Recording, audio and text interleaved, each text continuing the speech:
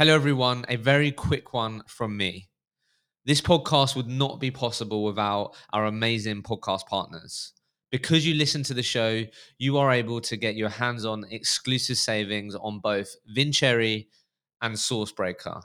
They're award-winning products, and if you are a growing recruitment business, then you have to check out Vincherry, who are a all-in-one recruitment operating system for your growing recruitment company. With Sourcebreaker, if you truly want to equip your teams with the best possible tools to stand out and beat the competition, you have to look at Sourcebreaker. Use the link in the show notes to get a demo booked in, check out these products, and get your hands on those exclusive savings.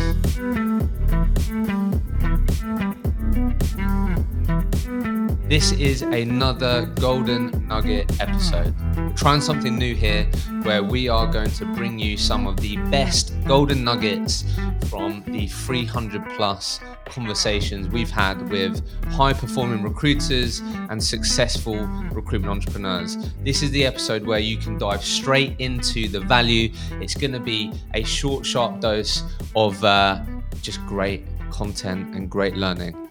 So enjoy it. And please do let me know what you think of the Golden Nugget episodes. If you're enjoying them, if you have a favorite one, let me know. My philosophy around business development is that these are just people. They might be a CEO or they might be, some big job title. That might be intimidating if you're young and you're in your career.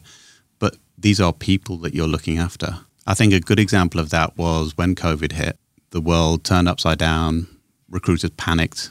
There were startled eyes everywhere because the jobs have been pulled from people's seats.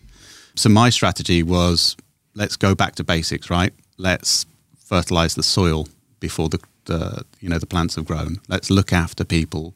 And so I worked really, really hard, probably 18-hour days in that blur of being at home when you're not used to being at home every day. And I just worked so hard to look after people. So I did some things that upon reflection now, I didn't really know what I was doing because I was in a panic too.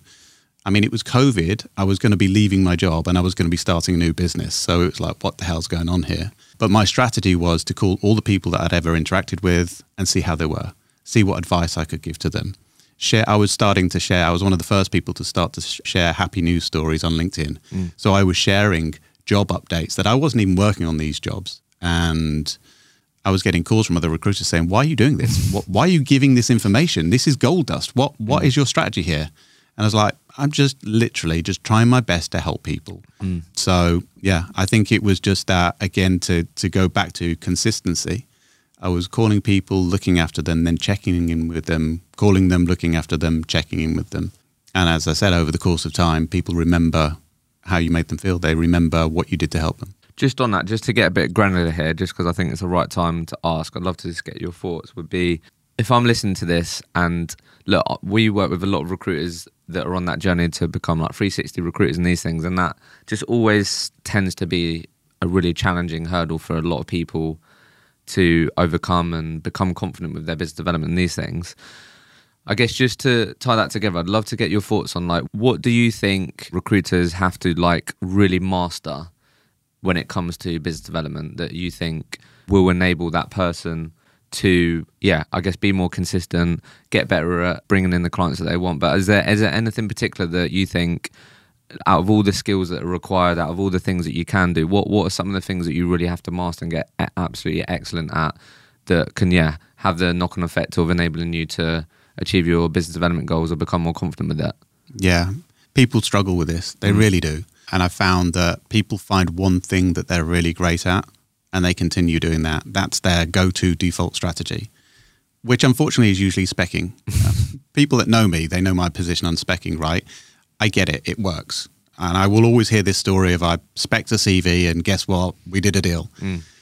But what about the 100 other specs that you did that destroyed your reputation? However, there is value in showcasing exceptionally.